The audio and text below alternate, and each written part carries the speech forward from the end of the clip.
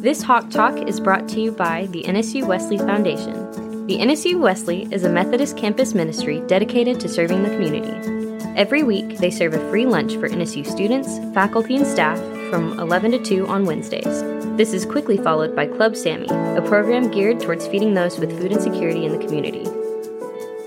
Finals week, students can get free breakfast, lunch, and dinner from 8 a.m. to 8 p.m.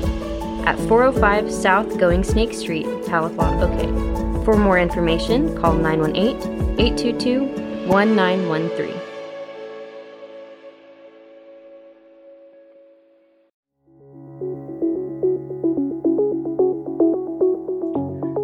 Hello, everyone, and welcome back to the Hawk Talk podcast, Northeastern's official podcast.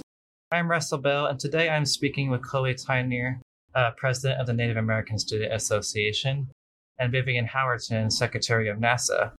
Today I'm here to talk about what is happening in NASA this semester, so thank you both for joining me here today. Thanks for having us, Russell. Thank you. So we're going to go ahead and start off first. So what is the purpose or goal of NASA? I'll take this one. So the Native American Student Association is, in short, we're here to support the Indigenous students on campus, whether it's through academics, culturally. So I guess I can go ahead and go to you, Vivian. So how did you get involved in joining NASA? Well, when I was in high school, I was involved in a lot of cultural groups and activities. So I just wanted to keep that going in college. And so I attended the first NASA meeting my freshman year last year.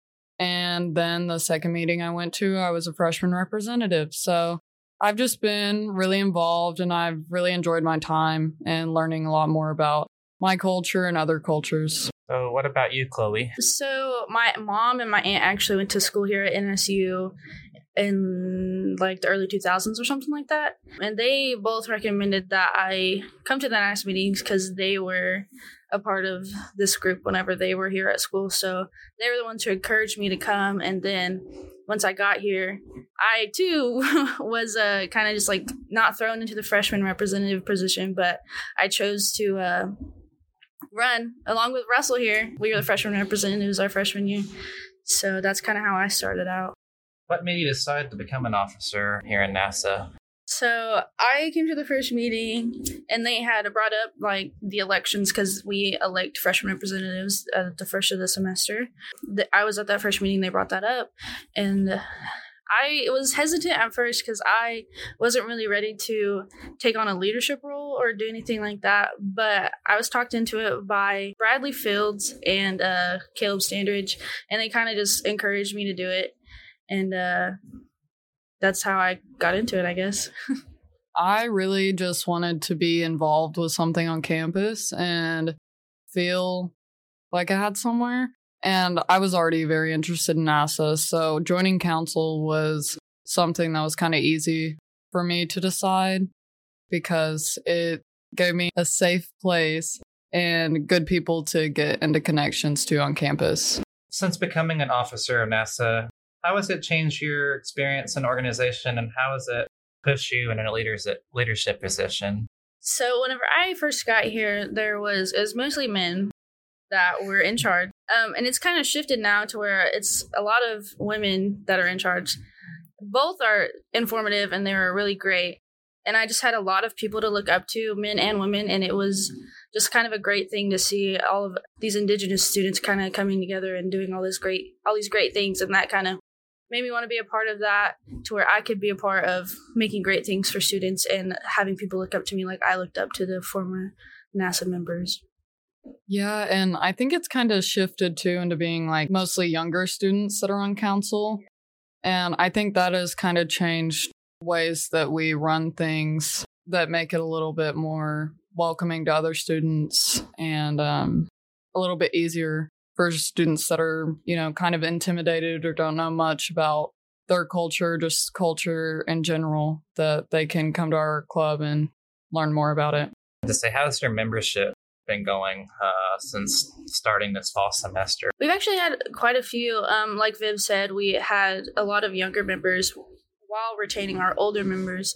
So I think we're sitting at about 20, almost 30 members as of right now. I'm not for sure on the approximate number, but that's about what we're at.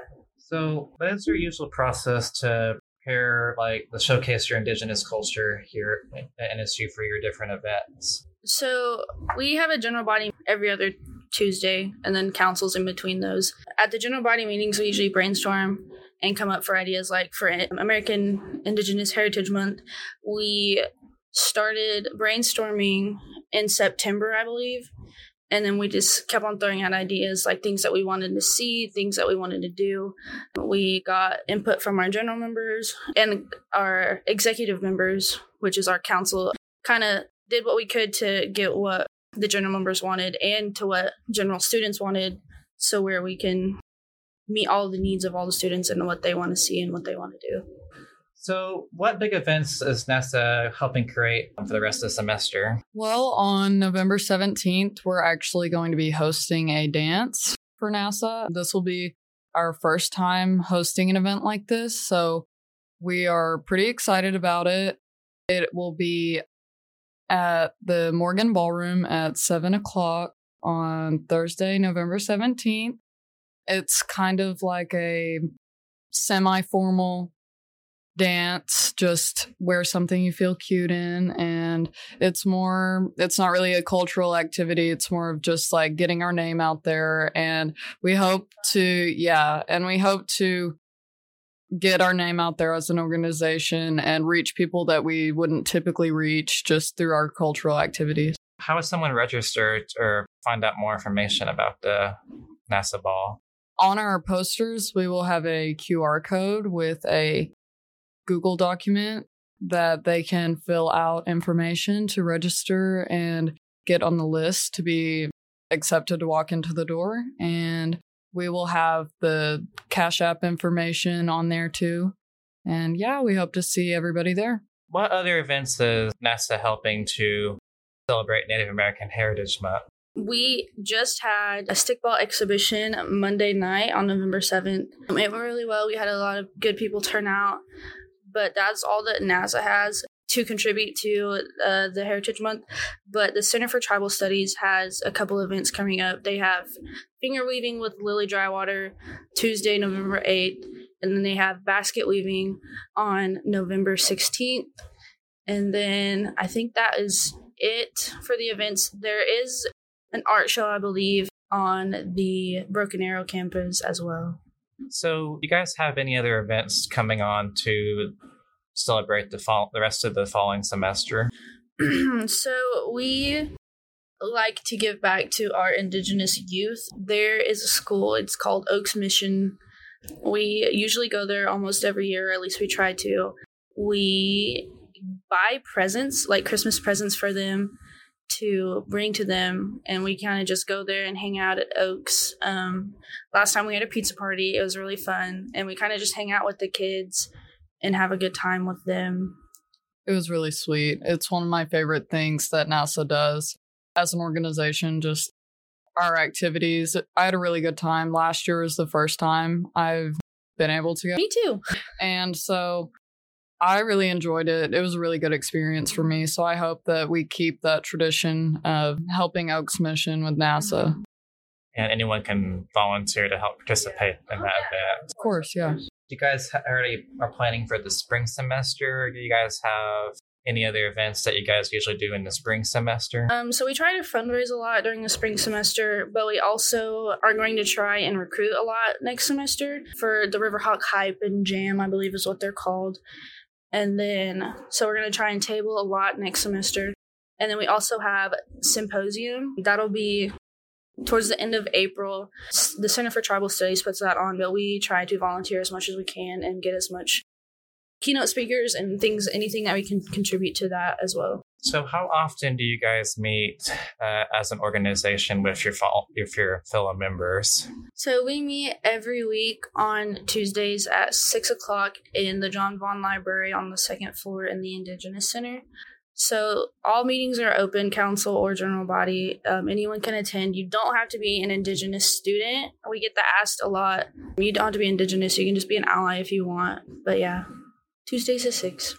So thank you, Chloe and Vivian, for joining me here today. To find out more information about NASA, go follow at _NSU_NASA on Instagram, or like the NSU Native American Student Association on Facebook. Thank you for listening to the Hot Top Podcast. You can find us at nsunews.com, Spotify, or follow our social media pages at the T&E News on Instagram and Twitter, or the Northeastern on Facebook for the latest NSU news. Thank you guys for listening. The NSU Playhouse invites you to a night of laughter and fun with 5 women wearing the same dress. The show, written by Alan Ball and directed by NSU's own Dr. Robin Persley, revolves around 5 bridesmaids avoiding the bride who they all secretly dislike. Starring both current students and alum, the show will take place at 7:30 p.m. on April 10th through the 13th at the NSU Playhouse located in downtown Tahlequah. The show will also be the 4th Golden Llama competition presented by NSU Drama. Student organizations with the most members in attendance of the show will win the Golden Llama trophy. Who will be the student organization with the most members in attendance? Purchase tickets for the show at nsuplayhouse.ludus.com. That's nsuplayhouse.ludus.com.